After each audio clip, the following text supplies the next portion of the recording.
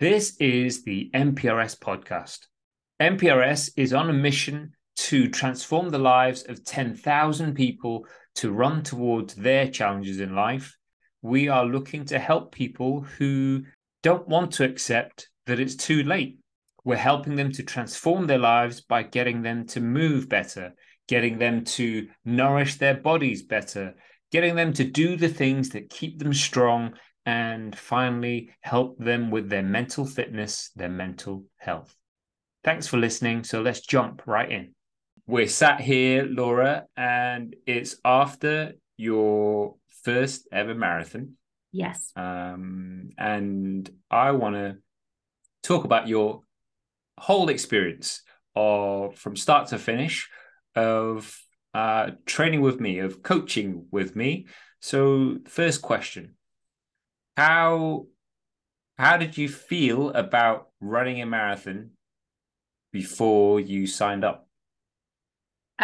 Scared to death. Like I was a total novice, rookie runner. Like I'd run a charity race for life, 5K max, and probably even walked a lot of that. I wasn't massively into running. So I was totally going at it from like ground zero. Yeah. Okay. And what made you decide to sign up to a marathon? So it was my 30th year. I wanted a challenge. I think I was also duped into the atmosphere from going to watch Gal's friend run it in October. I'd never been down to London before to see the marathon. We went to cheer him on, and it was just amazing. Like the crowd were incredible. I got emotional. It was just amazing to see all these people. And I thought, what like a great challenge, a great achievement to do. I normally enter the ballot anyway, and it's normally like once in a million or 1 in a million chance of getting in. If I don't get in, my money's donated to charity. It's sort of like my little charity donation each year, knowing that I'm probably not going to get in. Yeah. So I didn't get in. But then one of the charities, so Anthony Nolan charity, contacted me and asked my story. So my mum had a stem cell transplant when she was poorly. And I relayed that story to them, and they offered me one of their charity places. So then I was in. All of a sudden, I'd gone from thinking I was never going to do a marathon and it's just a little charity donation, something nice to do, to, oh my God, I've got a place and now I've got to learn how to run. Oh my God. Like I can totally vouch for getting caught up in all the emotions and stuff. Like even just from supporting the it hit you in the feels, right? Like just standing there cheering. I was at Cutty Sark, mile 4, so people aren't even that exhausted by that point, and just having all these people cheering absolute strangers, I started crying because I was like, "You're a mess." It's like mile 4, 5, whatever it was. Yeah, and we'll come on to how you felt when you were at Cutty Sark in a minute. But so you signed up. That was what, December, January? Yeah, just before Christmas. Yeah. Just before Christmas. And you didn't have a plan or anything like that. And we had a chat, and we started this basically coaching relationship to help you get to the finish line, not just the start line, but get to the finish line in one piece, right? Yeah. So what were you thinking about when you actually signed up? Like what worries were there? What questions did you have before starting some kind of coaching program? I guess it was just the enormity for me, the enormity of the challenge, going from nothing to, obviously, goal 1 is to be able to run the whole 26 miles. So for me, it was like how can I get from nothing to 26 miles in such a relatively short space of time? Like 16 weeks isn't that long. Yeah.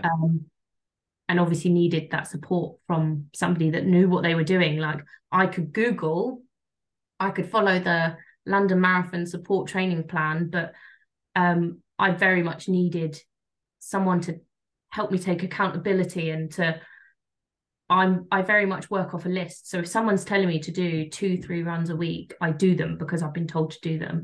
But if a piece of paper advises me to do that, I can go, oh, it's fine. No one's telling me what to do. Stick on the fridge, forget about it. Yeah. Yeah.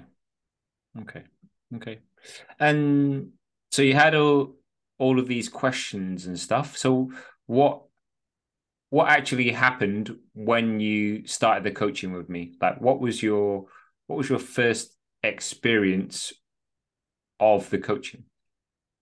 I guess like the routine of getting the 2 or 3 runs in a week and having like the plan, I guess the long-term plan that I could see each week we were increasing, and the sense of achievement that each week we were getting further and further in terms of distance or time, and getting closer and closer to running quite long distances. Yeah. I mean, what was in your training for you? What was the longest distance that we got you up to? So we done 16 miles before my IT van went. Okay, so yeah, let's talk about the ITB. Yeah, ITB, because we both knew that it was a short period of time in terms of going from 0 to 26, and the risk of injury was relatively high, and we came to the injury happened. So what was your thoughts? How did you feel when you were injured?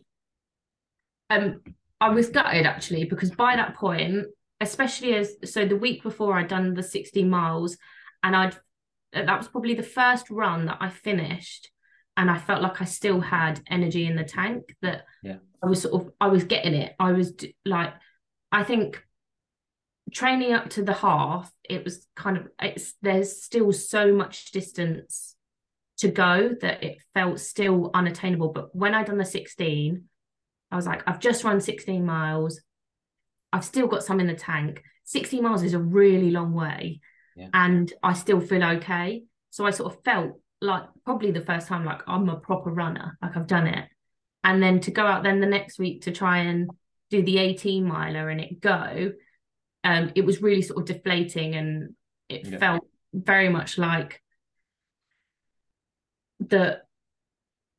panic initially, that I'm now not going to be able to do these long distances that everyone say are so important, the 18 milers, the 20 milers, that everyone says is so fundamental in your training. And I knew that if this was a long-term injury, that I wouldn't be able to do those. Yeah. So from my side of things, I was equally gutted. However, my overall mission was to get you to the finish line. Yeah. Right. And how did we manage that injury? So I was seeing a physio near me. We sort of took a step back from training wise. And then once the physio gave me the green light, we sort of eased back in with short runs, with much less impact runs. And also then but in the meantime, keeping up with walking, sort of still staying on my feet for those long periods of time, although I couldn't run. We were doing sort of like 3 hours walking with all the gear that I'd been training with. So the gels and the water and the electrolytes and all the things, to sort of keep myself used to, and my body used to being on my feet for those long periods of time. Even though I weren't running them, I was still walking them. Yeah. And the theory behind it is that we were keeping you and your body used to being out on your feet for that amount of time, because jumping to today we were on our feet for 4, 5+ hours, right? Yeah. And we needed that in the training so that your body was ready for it come the big day. Yeah. Yeah. And yeah, my priority for you, you've been a spring chicken, right? You're only 30, Mhm. was to get you to the start line and get you to the finish line, but also to look after you and make sure that we didn't do the classic mistake or make the classic mistake of people just running through their injury. Yeah. Right? Because that could have made it even worse for the long term, which we definitely don't want, right? Yeah. So that's why we cut things back, slow things down, so that you could give it your best shot come race day, right? So let's talk about what has been your best result from the coaching. Like, you had all the drama, you had the frustration of the injury and stuff. We got you to the start line. What was the standout best memory, I guess, for you from the coaching? From the training period, I think it's when I finished the 16 miles, that's probably the training part that stood out to me most. The fact that, because before then, there's a big manor house near me, and that was like one of my running points. Before doing any training with you, that seems so unattainable. And when that running to that house and back became my short run, that was a sense of achievement. And then to then go on and do 16 miles beyond that and still come home and feel okay. Like I felt fine. I didn't need a day off work. I didn't need to have a day of recovery. I think that was probably a big sense of achievement in the training program, that I was like, the last 8-10 weeks, whatever it was at that point, is working. Like, my fitness has significantly increased, my stamina is increased, that I can now run further than 2 minutes or whatever it was pre-training. Okay, that's good. And like, the secret is now, Laura, that you're a runner for life, right? No one can take that away from you. You are a runner. No matter how slow or quick you're going, you're going to be a runner. You're going to be a marathon runner as well. You know, if you don't ever end up doing another, you're still always going to be a marathon runner. Yeah. So talk to me about your experience of the big day. Lots of apprehension before. I think a lot of self-doubt still. Naturally, I'm not sporty. Naturally, I'm not competitive. So this was a big undertaking. So lots of nerves in the build-up. So standing in the middle of Greenwich Park in the rain. Lots of panic, overthinking. Like, I'd sent you loads of texts, like overthinking everything, and texting my physio, like every possible doubt. I think I had paranoia, as you described it to me, like at its best. But it's natural, though. It's to be expected, that because it was so out of your realm of, not possibility, but realm of like what you knew. Yeah. You didn't know where you were headed. Like, you didn't know what it was going to feel like to be on your feet for that long, right? Yeah. And then, so got on the tube, got to Greenwich Park, stood in the rain, got in the pen, was talking to people in my pen. And then, it was showtime, got called up. And then I think in my head, I'd always had the plan. So I had to go slower because of the injury. And it had been drilled into me to go slower initially, because I've noticed from my half marathon, which I done in an organized race, sort of herd mentality kicks in, and you're running, even you're going with the quick people, even though they're way above your pace. So I had it in my head to stick to what was my pace, what I know, and if anything, to be slower at the beginning, because I've got another 26 miles to go. And then once I got in my stride, like there'd been a few niggles in my knee in the sort of resumed training runs, post injury and before the marathon that I'd sort of panicked about. And on the day, I didn't need to panic. I was doing the thing, so I didn't need to worry about injuring myself before the thing. Okay. So the niggles that I felt, I ran through, and it was just tightness. It wasn't pain. It was just my muscles, after having rested for a couple of weeks, were feeling a bit angry. But a mile or so in, they sort of eased up, and I sort of got in my stride, and all my training sort of come back in play, and I Yeah. was fine in my zone. Awesome. And specifically, what did it feel like to be on the other side of the fence when you got to Cutty Sark and like your support crew were there? Yeah, like so emotional, like seeing everybody like cheering on their friends and family, Yeah. and knowing that my friends and family were there somewhere. You're sort of scanning all the crowd, Yeah. looking for faces that you know. And because it was so busy this year, my friends and family had to actually just be past Cutty Sark. So then I went for a little bit of panic, like, oh my God, I've missed them, Yeah. Yeah. Yeah. because it was so busy. But actually, they had to be like half a mile on because the crowds were so big this year. Yeah. It's like 10 deep in Yeah. places, right? Um, so did you stop? Did you get a big hug, a high five? Like what happened? Yeah. So Cal, my dad, and my uncle were earliest. They were first up. They were shouting. I ran over and I just hugged them. And then they were like, my mum's further up. So then I ran another probably half a mile, and my mum, and they were all just screaming. Everyone was crying. And I just, the first stop, I just grabbed a hug and then ran and carried Yeah. on. Yeah. I didn't want to stop too much. Okay. Okay.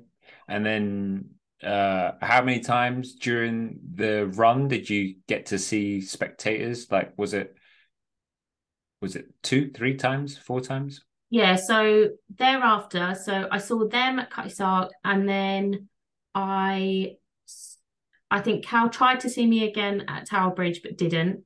Hmm. I was too speedy. But then I saw my one of my best friends and Cal again round Canary Wharf in Concrete Jungle. And then I saw my mum and dad about 2-3 miles from the end, and then Cal just before the finish, like right by Big Ben. So I saw people Yes. like three, four All of them. times across the And yeah, and how did that help psychologically? How did that help? like significantly. So especially round Canary Wharf, it's the crowds diminish so much. Mm. So I was craving seeing a face that I knew. Yeah. I was desperately looking for someone that I recognized, and then I saw my best friend first. So when I saw her, I cried, I crumbled at her feet, and she was like crying with me. Like we just, Oh, because as well, like the chances of seeing that person in such a big crowd yeah. is so limited that when you actually do see them, it's so euphoric that you've seen Yeah. them. And Yeah. then literally about 20 people up the line was Cal. And I was like, oh my God, two people such in quick succession. But yeah, it gives you such a good positive feeling when you see someone you know, and Yeah. it completely lifts you. Um, Especially by that point, I'd sort of mile 18, I had to start slowing up, and um my knee sort of, I think that was the first time I'd stopped, and first time I sort of twigged that okay, things hurt now. Yeah. um so I needed people, and by that point I hadn't noticed before then that I was looking for the mileage signs. Yeah. But there onwards, I was desperately looking for, when is mile 19 when is mile 20. And obviously when you see people, like seeing my mum and dad and hugging them and crying to them, like, because I cried every time I saw someone I knew, obviously. Like them being able to tell me like it's just 2 miles Where to you go are. or Yeah. whatever, Yeah. like it felt so good. Fabulous. I just want to pause and let that sink in terms of Yeah. your description of it, Yeah. because it's your first one. You will never forget your first one. Yeah. Yeah. Um, that's beautiful. So we we luckily got a hug as well. Yes. out of you. Thanks to my missus actually seeing you on the other side of the road. But the wig helped. Where's the wig? The wig. Yeah. So how did it feel finishing? Like, describe to me the moment you crossed that finish line. Thank God I don't have to run again for a while. No, it was very like I did it because I had a lot of self-doubt that I wouldn't be able to do it. And especially after the injury, Yeah. I almost had an excuse to have self-doubt. I had the self-doubt in myself that I'm not sporty, I doubt I'll be able to finish, and I'm injured. So I've got another reason to either not finish or to not run the whole thing or whatever. Like, Yeah. And to finish. And when I looked back at my Garmin, I had 11 minutes idle, which were probably either queuing for toilet / crying to friends and family. And I walked for 4 minutes and the rest of it was running. So 15 minutes of my 5:23, I was officially running, whether that includes my little shuffles that I was doing. Yeah. You were still moving, I'm sure, right? Yeah. You were still moving. Yeah, so great sense of achievement and pride, I guess, in that unsporty Laura actually ran a marathon. Tick. Yeah. Marathon done. Yes. Right off that bucket list. Yeah. So that was what went well. Yes. Right, in terms of your prep, in terms of the way we managed the injury so that you could run. Yeah. You didn't start feeling it until mile 18. You saw the crowds, you saw everyone that you wanted to see, and like you soaked up the atmosphere and you finished, right? Yeah. Looking back, what could have gone better? How would you improve things with 2020 hindsight now? What would you do differently?